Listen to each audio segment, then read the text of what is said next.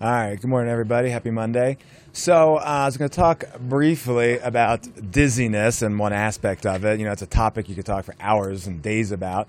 But, real quick, people complain of dizziness a lot, and it means a lot of different things to different people.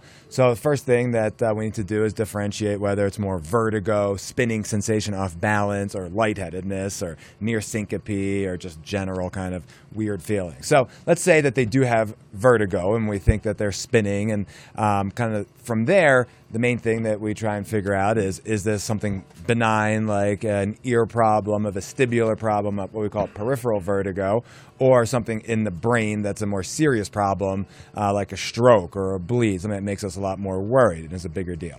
So there's the idea of, if they have dizziness plus other symptoms, plus other neurologic symptoms, it makes us more worried that maybe it is something in the brain if they have other neurologic problems. And an easy way to remember some of the questions that we can ask is the D's, and dizziness is one of the D's. The other ones we think about are diplopia, and that would be basically any kind of double vision, either when they report it or when we do a quick exam and check their eyes or extraocular motions. If they have any double vision, then that makes us worried that it could be a stroke.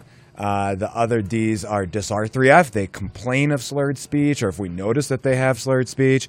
Dysphagia, so difficulty swallowing. And then finally dysmetria, so if they actually have difficulty walking or if they have abnormal like finger to nose testing, if you notice that they're real shaky when they're trying to do things.